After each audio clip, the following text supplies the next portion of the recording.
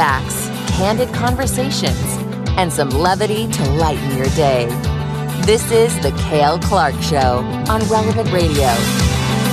A tremendous Thursday to you. I'm so happy that you're with me today for The Cale Clark Show because I think this is going to be a phenomenal episode. I can't wait to talk to you about all of this stuff that I'm going to share. 888-914-9149 is a toll-free line to call to talk to me for free. I'm going to be sharing later the incredibly poignant story of what happened to the lead Japanese bomber pilot on Pearl Harbor Day. And of course, 82 years ago today, one of the darkest days in the history of the United States. Of course, the bombing of Pearl Harbor brought the United States into World War II. The pilot who led that raid later repented and converted to Jesus Christ. It's an unbelievably poignant story. You will not want to miss this story. That's coming up in just a few minutes. Plus, it's also the feast day of St. Ambrose. And we know very well that he was the instructor, he was the bishop, he was the teacher of St. Augustine. I don't think there's been a mind in the church, certainly in the western part of the church, that was more important than St. Augustine, maybe going all the way back to St. Paul. And so he had an incredible impact on the church. But we're not going to talk about that today. We're going to actually talk about something else with respect to the life of Ambrose, because he's got an amazing story, and I guarantee you will not hear this anywhere else today, but you will hear it today on The Cale Clark Show. 888-914-9149 is the number to call. Of course, you can also find me on the X app. At Cale Clark is my handle, C-A-L-E, Clark with an E. And you can email the program. The address is cale@relevantradio.com, C-A-L-E @relevantradio.com. But I start with this question. Do all Catholics go to heaven? Do all Catholics go to heaven? There's another, I don't know if it's a related question, but do dogs go to heaven? Well, the Bible says no. In the book of Revelation, it says outside are the dogs. No, I'm only kidding. I'm a dog owner. I love dogs. I hope that is the case. But much more important question, do all Catholics go to heaven? Well, Jesus kind of gives us the answer today in the gospel.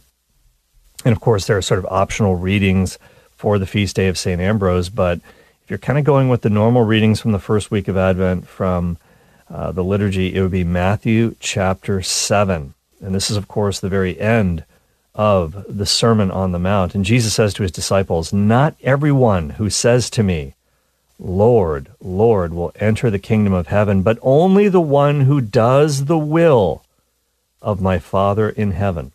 Everyone who listens to these words of mine and acts on them will be like a wise man who built his house on rock. The rain fell, the floods came, and the winds blew and buffeted the house, but it did not collapse. It had been set solidly on rock. And everyone who listens to these words of mine but does not act on them will be like a fool who built his house on sand. The rains fell, the floods came, and the winds blew and buffeted the house, and it collapsed and was completely ruined." So this is a very famous, of course, passage in the Sermon on the Mount. And it's interesting because in the wintertime, this is a very real situation that would happen.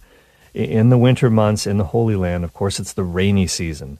And the wadis that are there, the sort of valleys that were there, could sometimes be overrun by flash floods. And we've seen massive environmental damage, even in our own day, natural disasters, floods of all types in the United States that have washed away people's homes and property and left really great devastation in their wake. So this is an image that would have been very arresting in the minds of Jesus' listeners. But who is he really talking to? We'll get to the house in just a second, but in the beginning, when Jesus says, "Not everyone who says to me, 'Lord, Lord,' will enter the kingdom of heaven, but only the one who does the will of my Father in heaven," he's really talking to people who say that they believe in him. These are not pagans necessarily. These are not indifferent people. These are not irreligious people. These are people who are calling Jesus Lord. And there's this whole idea of Lord, Lord, by the way, you can see stuff like this in the Old Testament. For example, in the book of Genesis, and we did a great, I had a tremendous amount of fun with this, the Genesis series on the Faith Explained program. It's still in the archives on the Relevant Radio website, on the Faith Explained page. Abraham, of course, that God's speaking to him, the angel of the Lord, staying his hand, don't kill your son. It's a test, and you pass the test. Jacob, Moses, Moshe, Samuel in 1 Samuel chapter 3, verse 10. And even Jesus does this. He sort of repeats things when he says, Jerusalem, Jerusalem. He's lamenting the fate of Jerusalem. Martha, when are you going to get through your head? Saul, he said this to Paul as well, who was Saul at the time. When are you going to stop fighting against me in my church and realize that it's the truth? So who is Jesus really talking to here? He's talking to people who ostensibly believe in him. And is it possible for Catholics to lose their salvation? Yes, tragically it is. And the Catechism talks about this. It's a very chilling section in the Catechism where it actually says that there are some who will be in hell who will still bear the indelible mark of baptism. Because when we are baptized, it's a once-for-all sacrament. And it's almost like God signs his name on your soul with indelible ink. If you've ever met a famous celebrity, a famous person like an athlete or something like that, producer Jim, big fan of the old St. Louis Rams, he would have loved to get an autographed jersey from Kurt Warner, and he would have had Kurt sign that in indelible ink for sure, because you want to save that. You don't want it to be washed away. And when we are baptized, God kind of signs our soul, and it's never washed away, even if we turn away from his will, even if we do exactly what Jesus says, don't do this. Don't do this. He says, hey, only the one who does the will of my Father in heaven is going to make it. So what is he really saying to us here? Salvation is not a pop quiz. Salvation is not sort of a trivia question. Do you know the right answer? Do you know that Jesus is the Lord? Yeah. Well, guess what? So do the demons. And in the letter of James, it says exactly that. So you think Jesus is Lord? Great. Well, the demons know that as well. When Jesus cast out demons in the gospel, they said, I know who you are, the Holy One of God. And Jesus said, shut up and get out. Why? Because you don't want demons as your PR squad, number one. But they know who he is, but they're not obedient to him. That is the difference. I know who you are is not going to get you into heaven. However, doing the will of God, that's a different story. So we have to actually, with love is an action verb. We've got to love God, love people with our deeds. We've got to put the teaching that we've got to know the teaching in order to do it. Don't get me wrong. But what we do is so crucial. And, false prophets really are proliferating in the church today, and they always have been. And by the way, when he says this kind of goes back to what he taught elsewhere in the Sermon on the Mount, because the Sermon on the Mount, of course, is kind of this is the mission statement of Jesus. This is the plan, the kingdom plan of Jesus laid out for us. And earlier in the Sermon on the Mount, of course, there is the Lord's Prayer, the Our Father, and of course, great line in that prayer: "Your kingdom come, your will be what? Be done." Not just thought about, not just known. Oh, I knew what it was. It's, did you do it? Your will be done on earth as it is in heaven. Of course, in heaven, God's will is always done. But on earth, not so much. Not so much, because we have a stubborn thing called free will. We also have something called concupiscence. We've been talking about that on the Faith Explained show. St. Paul's letter to the Romans, Paul even dealt with that. He said, I just keep getting dragged back down into the old sinful ways. I got to keep going to confession. That's right. That's okay. Jesus instituted confession for that very purpose. And so there are lots of people who think that they're in, but they're going to get a rude awakening on the last day. And of course, in verse 22 of Matthew 7, the false prophets will say, hey, did we not prophesy in your name? Did we not do many miracles in your name? Well, that's not enough. Jesus knows the heart. He knows what you really believe. He knows what you really think. And it's interesting because in the early centuries of the church, people would use the name of Jesus to do mighty miracles, and they weren't necessarily online with the church either. That's the power of the name of Jesus. Don't forget that some of Jesus' own disciples complained during his earthly ministry. If you look at Mark chapter 9, Luke chapter 9, they say, "Teacher, we saw someone else casting out demons in your name, but they're not part of our group." So what should we do with these guys? I'm like, listen, don't worry about it. Just stick with me. What about in the Acts of the Apostles? This is a bizarre story. In Acts chapter 19, the 7 sons of a Jewish high priest named Sceva. You ever heard of this? The 7 sons of Sceva. Look this up. This is pretty bizarre. They were doing exorcisms. They were using the name of Jesus to exorcise demons, and they were having a lot of success here. And they didn't really know Jesus personally, but what they would say is, "I adjure you by the Jesus whom St. Paul proclaims." Well, they didn't call him St. Paul, but "I adjure you by the Jesus whom Paul proclaims." You can see this in Acts chapter 19. And the demons would leave, but it didn't work. At one point, this one evil spirit was possessing somebody. They're trying to exorcise it. And he says to them this, "Jesus I know, and Paul I know, but who are you? Who the heck are you?" In other words, and then he proceeds to beat the living you-know-what out of them, and they run out of the house naked and bleeding. It's a very bizarre, very disturbing incident in Acts chapter 19. So just knowing the name of Jesus, just even using his name to do powerful deeds. There is power in the name of Jesus. That's not enough either, right? And we know that there's power in the name of Jesus. Peter, of course, who knew Jesus very well, and he was, of course, a saint because he allowed Christ to transform him. He tried to do the will of God. He wasn't always successful, but he repented when he wasn't. And, of course, Peter said to a man who was lame from birth, "In the name of Jesus Christ of Nazareth, stand up and walk." And he did. And he did. And but like I said, even in the early centuries, later on, the rabbis talked about one guy named Jacob, who was a member of the church, and he was healing people in the name of Jesus. And the rabbis were like, "We don't understand how this is happening, because he's casting out demons in the name of Jesus ben Pantera." And I just don't get it. I don't understand what's going on here. Why do they call him Jesus ben Pantera? Because there was a slander against the Blessed Mother that was unfortunately, was very popular in the early centuries. People knew that there was something different about Jesus' birth. They knew that there was something that was not in the usual way. And of course, we know that it was the conception of Jesus in the womb of the Virgin. That's what happens at the Annunciation. He doesn't have a human father. St. Joseph, a real father, but a foster father. And so who is Jesus' real father? And there's some insinuations when you read the gospel that Jesus' opponents kind of knew something. There were rumors flying around about him. And in John's gospel, for example, they say to him, "We were not conceived in sin like you were." Ooh. So there is a talk among the rabbis that Jesus' real father was a Roman soldier named Ben Pantera, which means the son of the panther. I mean, this is just blasphemous. It's just evil. I only mention that because you might come across this when you're doing research on Jesus. What is this all about? It's an absolute blasphemy. It's not true.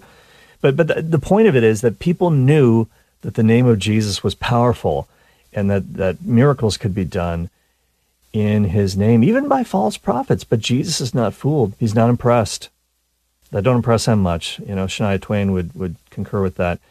He'll tell them on that day of judgment, "I never knew you. I never knew you. You may have used my name, but I never knew you." So does he know you?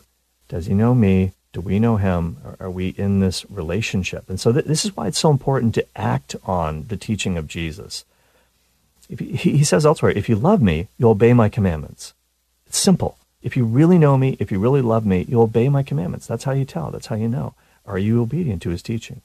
That's why he said at the end, he talks about the parable of the 2 houses, the builders.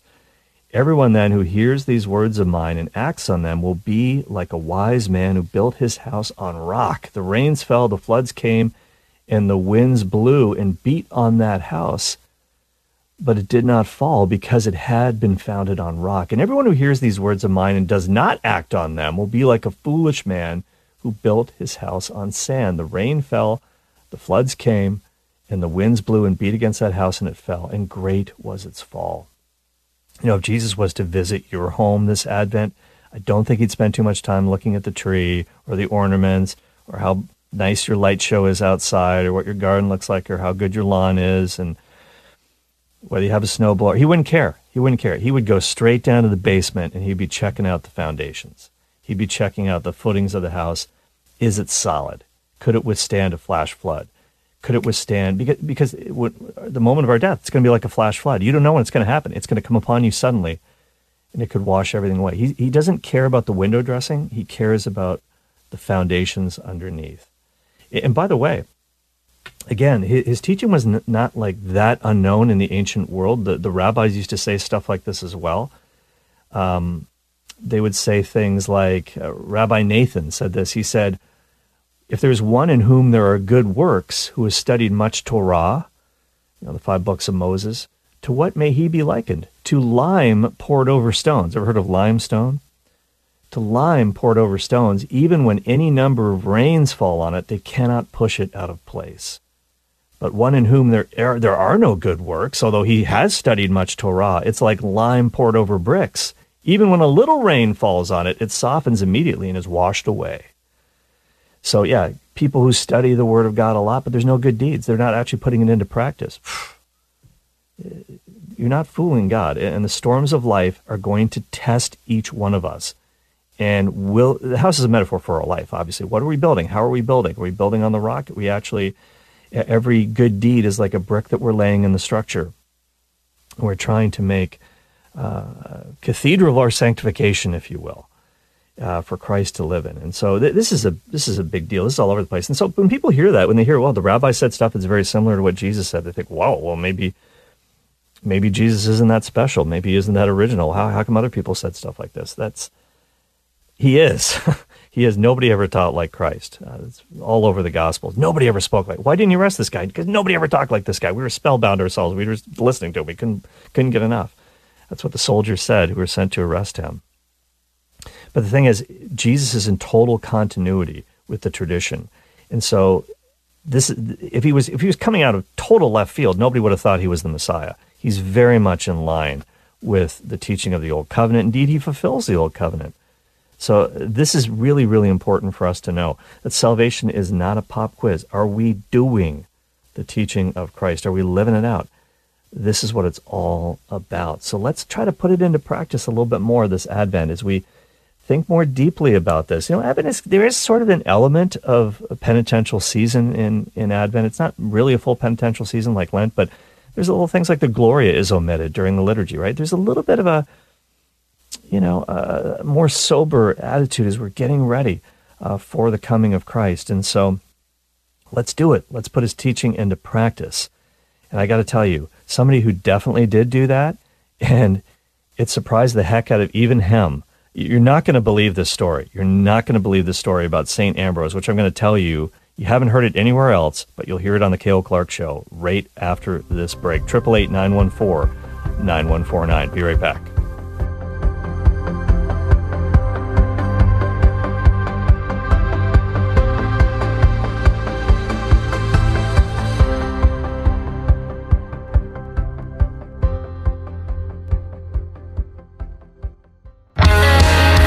Helping you keep your mind off traffic and on the more important things in life.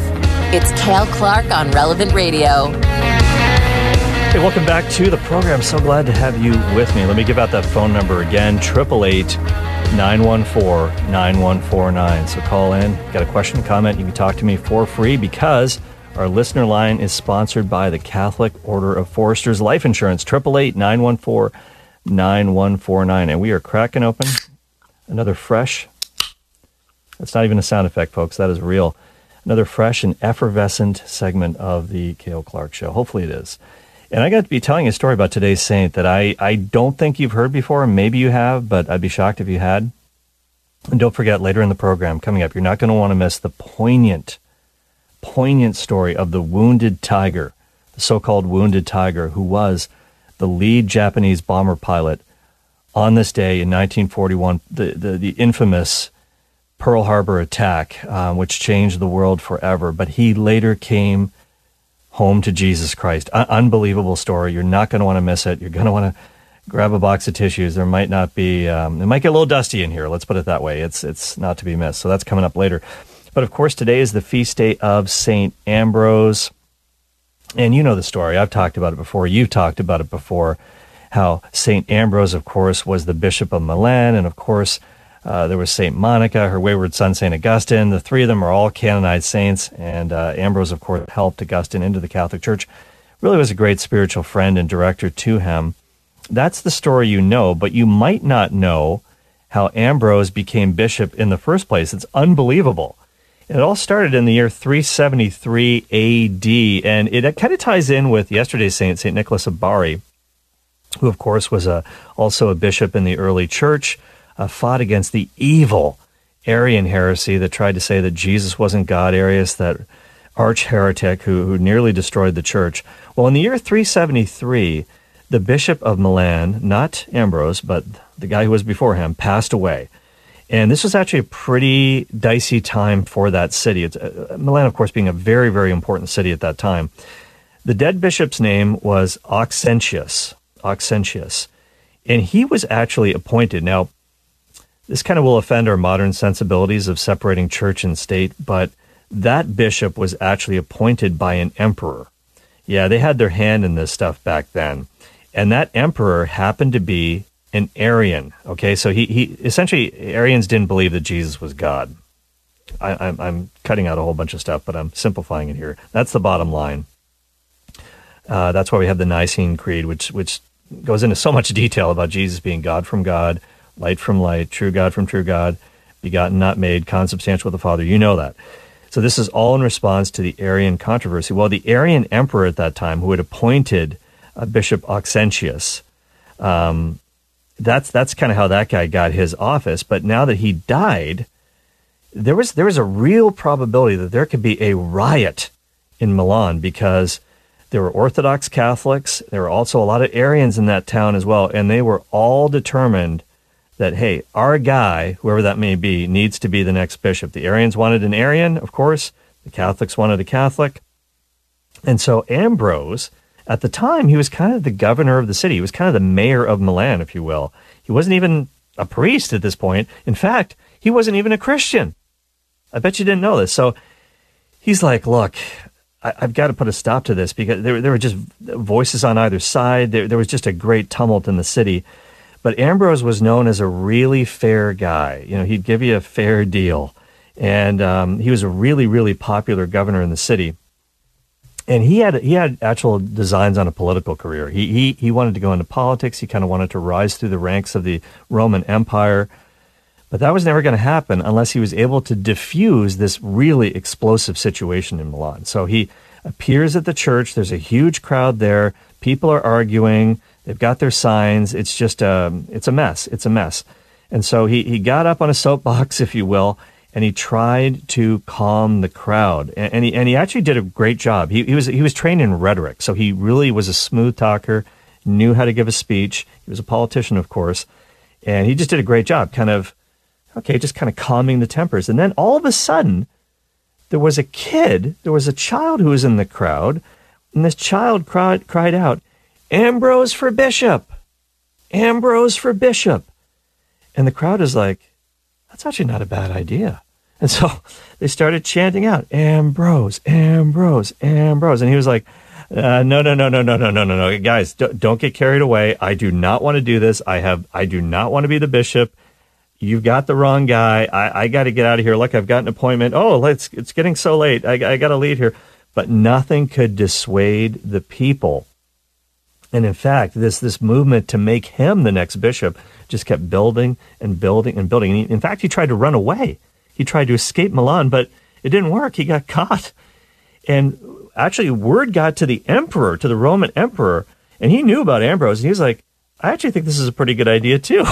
I think Ambrose should be the next bishop of Milan. And Ambrose was like, oh, no, I'm a politician, remember? I want to serve the emperor. I want to kind of move up in the ranks, maybe get to Rome one day, maybe be a senator one day, who knows, get some perks. But the emperor got word back to Ambrose, hey, listen, you're free to do whatever you want, but if you say no, if you don't want to be the next bishop of Milan, I'm not going to be very happy with you. So in other words, you're not going to have a political career anyways, because if you don't take this job, you're on the outs with me. You're going to go nowhere in politics. So all the exit doors were closing on Ambrose. He was trapped. So he very reluctantly agreed to be the Bishop of Milan. But here's a problem. He's not even a Christian. Did he believe? Yeah, but he was a catechumen at the time. He was actually kind of in the RCIA program. Can you believe this? He wasn't even baptized. How about that? You could be chosen bishop without even being a Christian. Because if you're not baptized, you're just you might believe in Jesus, but you're a catechumen. You're not actually a Christian until you're baptized in the name of the Father and the Son and the Holy Spirit with water, not fine wine from Milan. Anyway, so first order of business, he's got to be baptized, so they did that. And then, okay, well, I've got to somehow become a bishop, so first you got to become a deacon. It's the sort of the rites of holy orders, if you will. It's kind of like turning on the lamp, the three notches, right? There's deacon, priest, and bishop. The fullness of holy orders, of course, being bishop. And so that happened in 8 days. Can you believe it? I'm sure there's some bishops listening to the program right now. Some priests, some seminarians are working hard in their studies. Yeah, so Ambrose didn't have to do all that. He was able to go through the whole deal. In 8 days, he became a bishop. They just kind of put him on the super fast plan. And he was consecrated Bishop of Milan on December the 1st in the year 373 AD. And he did a great job. He was really smart. He was really, really smart. Had a keen mind. And so there was a priest who had taught him the faith. I don't know whether he was like the RCIA director at the parish or whatever, but there was a priest who kind of took him aside and helped him learn theology even more. So he had a lot of catching up to do. But within no time, he was one of the best theologians in the entire church. So that's grace building on nature right there. I mean, he had the mind for it. He had the gifts for it. And it's kind of interesting that kid in the crowd, it was the person who cried out, Ambrose for bishop. That kind of got the whole thing rolling. Thanks, kid. He was probably thinking at the time. And it was a child also. And of course, Ambrose being so instrumental in the reversion of St. Augustine, because of course Augustine started off as a Catholic before he left as a teen, joined a cult, fathered a child out of wedlock, had a pretty wild time. But Augustine was in a garden, and he was kind of sitting in a garden, and he heard a child's voice saying, take up and read. It was maybe a kid playing in the yard next door. Take up and read, take up and read. So that's how he picked up the scriptures, and that's how he encountered Christ, and that really started his journey back to the church. So in both cases, there was a child involved. And God obviously used these kids, out of the mouth of babes, right, to bring these guys to their rightful place in the church. Anyways, another quick story that you probably don't know about. Shortly after Ambrose became the bishop, the Goths, and I'm not talking about, kids that you knew in high school who wore dark makeup and black clothing and listened to goth punk bands. No. Visigoths. These guys are really bad. The Visigoths crossed over the border. Now, the government had actually let them cross the border, but they kind of betrayed everybody. They started a great rebellion, and all the refugees who were trying to run away from the Goths went to the city of Milan. And the Goths took a whole bunch of citizens captives. They're like, hey, we want you to pay us millions of dollars in ransom, in today's dollars. And Ambrose is like, okay, we got to save these people. We got to free these people. They're going to kill them. So here's what we're going to do. We're going to take the chalices from the cathedral. We're going to take the gold of the church, the riches of the church, if you will. And we're going to melt them down, and we're going to actually give them to the Goths. And so everyone completely freaked out. And the Arians, the evil Arians, they're like, aha.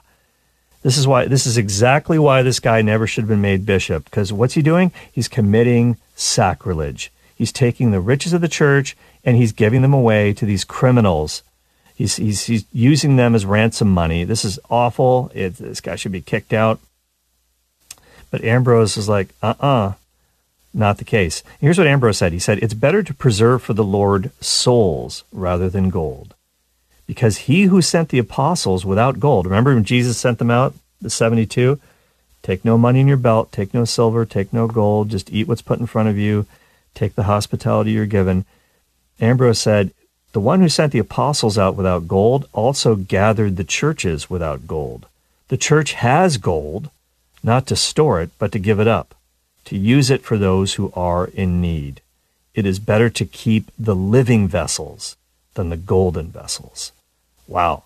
So the living vessels, of course, being the citizens who were kidnapped, many of whom were Catholic, living vessels of Christ. So now, obviously, you want to keep both if you can. Keep the chalices, of course, but people come first. We've got to save them.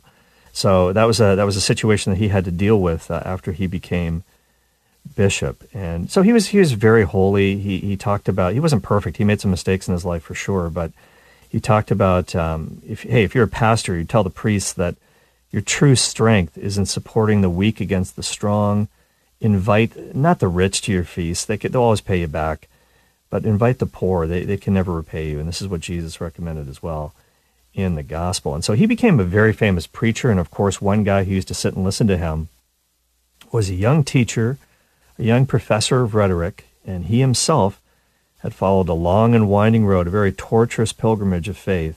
And he was so entranced by the words of Bishop Ambrose that he returned to the faith that was passed on by his mother. He had abandoned that many years before, and of course his name was Augustine.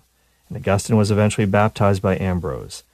And I don't think even Ambrose realized, and Ambrose is a doctor of the church too, incredible doctrine. I don't think he even realized the impact that St. Augustine would have on the church. Like I said, maybe the greatest since the Apostle Paul himself. And Pope Benedict was a huge Augustinian guy, wrote his doctoral dissertation on St. Augustine. And of course, there's always the battle, like, are you an Aquinas guy, an Augustine guy? And hey, we can have both in the Catholic Church. We've got it all. We've got it all. We've got all these great saints and doctors of the church. One of them, of course, being the great St. Ambrose, and it's his feast day today. So St. Ambrose, ora pro nobis, pray for us. All right, let's go to the phones right now, 888-914-9149. Let's go to Douglas in Albuquerque. Doug, how are you doing? Thanks for calling in. Hey, you bet. I apologize. What is your name? Are you Patrick? No. You know what? I'm not that illustrious. I'm Cale. Cale with a K? No, thankfully. I'm very grateful for this. My name is spelled with a C, C-A-L-E. But gotcha. It's becoming a problem now. And it's becoming a problem. No, it's okay. I forgive you. I'm not, I only listen, and I love listening to your guys' radio show, or your radio station when I drive, and I just don't drive that much. I'm kind of like Ambrose, believe it or not, what you just said. I mean, I'm what you would call a non-believer, okay? And I'm not a saint, I'm not a Catholic, and I'm not a modern Christian. I'm kind of a seeker after truth at this point. But I know what the Bible says. I've read it, and I know the words of Jesus. And you see, I quit working for money, and I now volunteer full-time to help others. Okay, I mean, and it's kind of like, I know that faith without works is dead. And the question is, are you feeding the hungry? Are you giving water to the thirsty, clothing the naked, taking in strangers, looking after the sick, visiting the prisoners, and so on? And it's like, my desire in life has always been that, to a point that it's like, I had to quit working, retire early, and I live on a minimal amount of money, and that's what I do. I do that. And I don't do it because I'm honoring Christ or Christianity or the Bible. I do it because it's my heart desire to help people. And I'm telling you, the rewards are unbelievable. Yeah, I mean, well, Douglas, first of all, I commend you. That's incredible. You're obviously a person who wants to serve others and in really practical ways. And of course, these good things that you're doing to serve your neighbor are crucial. And you're right. And I know you've been reading your Bible. I can tell because you're kind of quoting it there. Faith without works is dead. But here's the other thing, though, Doug, and I'd ask you to think about this. The other side of the coin is that works without faith is also dead. Just good deeds alone, that's not going to cut it either, because the Bible says without faith it is impossible to please God. You see, there are lots of people who do good deeds out there, and they're great, and God takes those into account for sure. But without faith, it simply becomes mere activism. It simply becomes mere activism. And so you need both. You need faith as well. I just want you to think about that angle too. How does that grab you? It grabs me. I certainly will, and I will research that and talk to I have some good Christian friends and people that I talk to all the time, and I guess I've just probably been, I'm not going to say steered wrong, but just been disheartened by the Christian community for the most part. So anyway, it was interesting that prior to my call, or prior to you answering my call, that you were mentioning Ambrose and that he kind of wasn't really a believer and then became one. It's kind of like, okay, well, and I truly am a seeker. I mean, I only seek the truth, and I'm looking forward to that. And but I'm glad you asked me the question and said that works without faith is also dead. So that's an interesting. However, it's not dead to the person that said thank you to me. No. Their life. Oh, no question. And those deeds are extremely important because that does come into play, of course. And I've been going through this series on the other program I host on Relevant Radio called The Faith Explained on St. Paul's letter to the Romans. I don't know if you've read it. I mean, it's challenging, but we're doing this series trying to explain it. And God certainly sees our deeds. He sees our motivation. He sees our heart for sure, and our heart for people. But I know you're a seeker of truth, Douglas, and I think that's important because Christ said, seek and you will find, knock and the door will be opened unto you. And he's talking about the truth. You're seeking the truth. He is the truth. He says, I am the way, the truth, and the life. And no one comes to the Father except through me. That's quite a statement. John chapter 14, verse 6. That's quite a statement. And as C.S. Lewis, the great convert to Christianity and writer, said, well, he's either liar, lunatic, or he's the Lord. I mean, he's like the same, the guy who says, I'm a poached egg, I mean, which is clearly someone who's out of his mind, or he's lying, he's not God and he knows it, he's not the way, the truth, and the life, and he knows that, he's just trying to deceive people, but that doesn't seem in character with his teachings, with you read his life, I mean, you can't make this guy up. You'd have to be smarter than Christ to make up a character like Christ. It's impossible. You read his teaching, it's sublime, moral, true, good, out of this world. And then, of course, the other option is he really does mean it. And it's really true because he is the Lord. And he's given proof of that through his resurrection. So think about that. Just look into that. Talk to your friends for sure. Call back here anytime. It's great to have you call in, Douglas. I'm really glad you called. I'll pray for you. And God bless you. Taking my call. I appreciate it, Kel. Yeah, you got it, Douglas. Take care, man. God bless you. That was Douglas in Albuquerque. Wow, great phone call. Great caller. Thanks, and call back anytime, Douglas.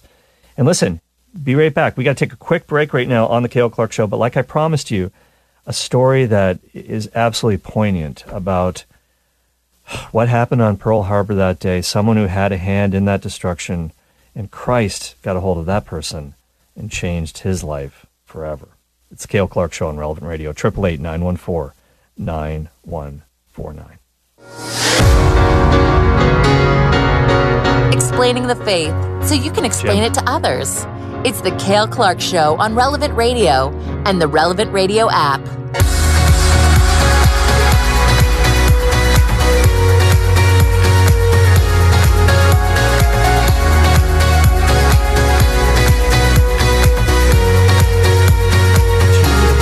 So good to have you with me on the Cale Clark Show.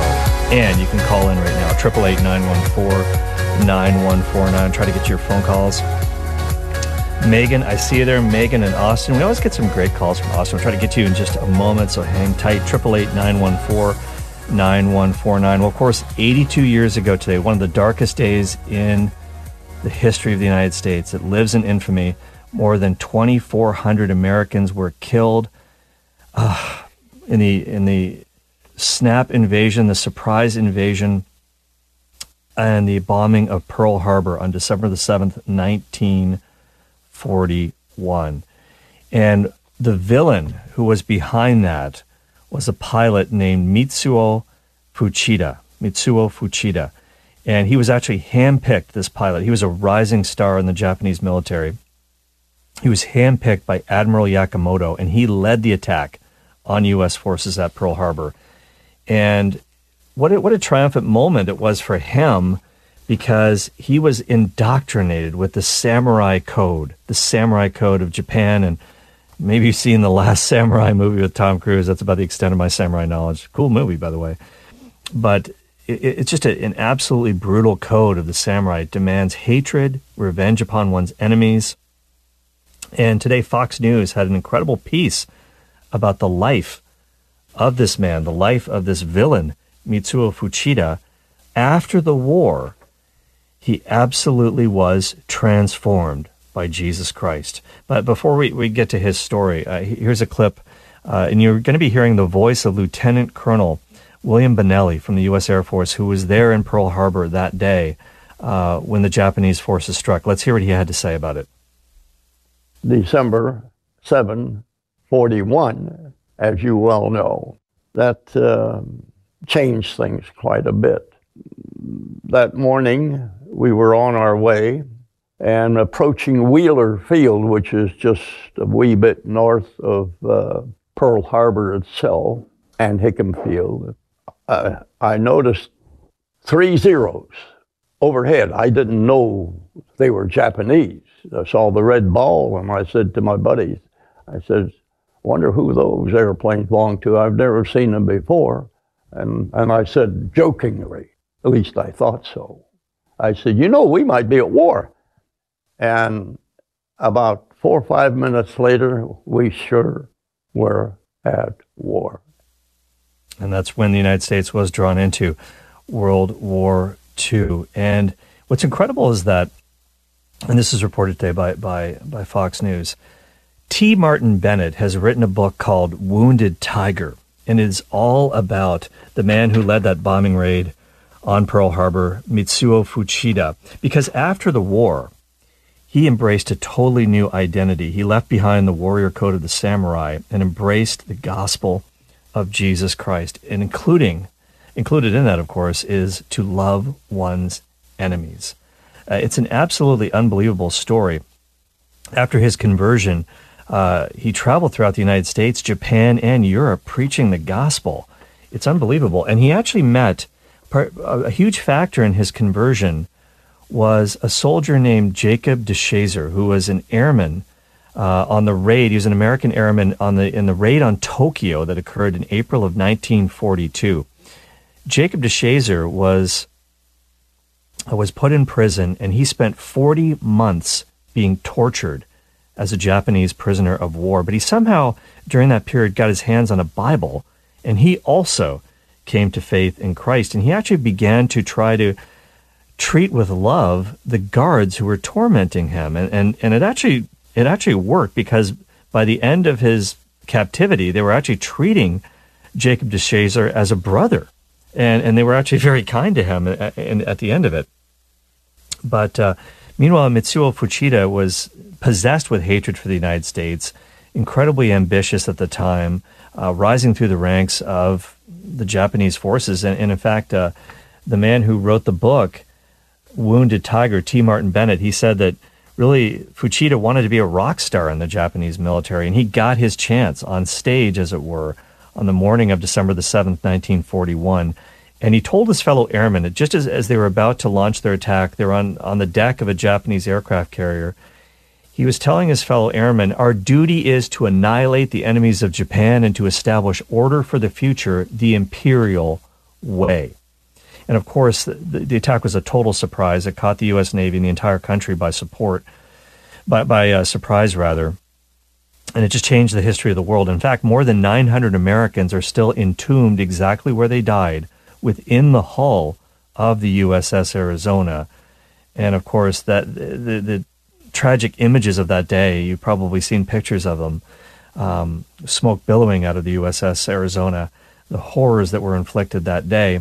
And actually, it was Mitsuo Fuchida who sent back the celebration message of victory over the airwaves. He was still circling over the hell that his planes had unleashed on Pearl Harbor, and he was crying out, Tora, Tora, Tora, which means tiger in Japanese, tiger, tiger, tiger. And in fact, there's a movie about this attack that came out in 1970 by that title, Tora, Tora, Tora. I don't know if you've heard of that, but it won an Oscar. And it's a day of great tragedy and infamy and suffering. But for this man, for Mitsuo Fuchida, his life began to change because just a few months after that, of course, his own homeland lay in ruins because of the atomic bombs that were dropped in Japan. And in the past, a couple of years ago, my friend Christopher Check was the president of Catholic Answers. I shared an article that he wrote about whether the United States should have dropped the atomic bombs. Was it moral? And he would argue, no. The answer to that question is no. That's another show for another day. But the destruction of his homeland started Fuchida to question his own assumptions about his purpose in life. And actually, the day before the bomb was dropped on Hiroshima, he was actually in the city. He was in a hotel. He left the day before, and the place was absolutely vaporized the next day. But then a spiritual miracle happened to him. He became friends with Jacob de Shazer, who was that prisoner of war in Japan. And after he was set free, he lived in Japan for decades after the war. And Fuchida was confused because when he met this guy and he heard his story, he just did not understand why you wouldn't hate your enemies and try to take revenge on them at your first opportunity and kill them. So he was very intrigued by why this guy would forgive his captors, his torturers, and he began to learn about the gospel of Jesus Christ. And later on, the two men actually traveled together. Mitsuo Fuchida, the Japanese pilot, and the American airman Jacob de Shazer, they actually traveled throughout the United States preaching the gospel together. What a sight that would have been. And so he's still considered a hero in Japan, but of course he would have considered his legacy to be quite reprehensible after his conversion. And he could have been a multimillionaire. He was one of the first people who actually ever met Emperor Hirohito in person. He could have had all kinds of fame and fortune had he not embraced Christianity. But instead, he actually lived in poverty, and he kept telling the world what Jesus had done for him, which was exactly this, to save him from a life of hatred. So, what an incredible story on this day in which we remember the tragedy of Pearl Harbor. And the incredible mercy, forgiveness, the reach of God. No one is out of the reach of Jesus Christ. That's one thing we have to remember. And that's why we want to increase the reach of Relevant Radio all around the world. We want to reach the world for Christ through the media. As Father Rocky likes to say, we want to use mass media to bring the masses to the mass, where they can encounter Christ, above all, in the Eucharist, the source and summit of our faith. And today being, of course, a Thursday, it's a great day to pray and to thank God for the gift of the Eucharist, to get to Eucharistic adoration if we can, to get to Mass if possible. And don't forget, by the way, tomorrow, big feast day. It's December the 8th tomorrow, the Feast of the Immaculate Conception, and we'll be talking about that tomorrow, of course, on Relevant Radio. But don't forget, it is a holy day of obligation in the United States, so make your plans now to get to Mass. And you get to go to Mass. That's a good way to look at it. You don't have to go to Mass. You get to go to Mass to be with our Lord. Thanks for listening to the K.O. Clark Show today. Jim Shaper produced. Miranda Siniceros took your phone calls. We'll see you tomorrow. God bless you. Take it away, Michaela. Thank you for listening to my daddy.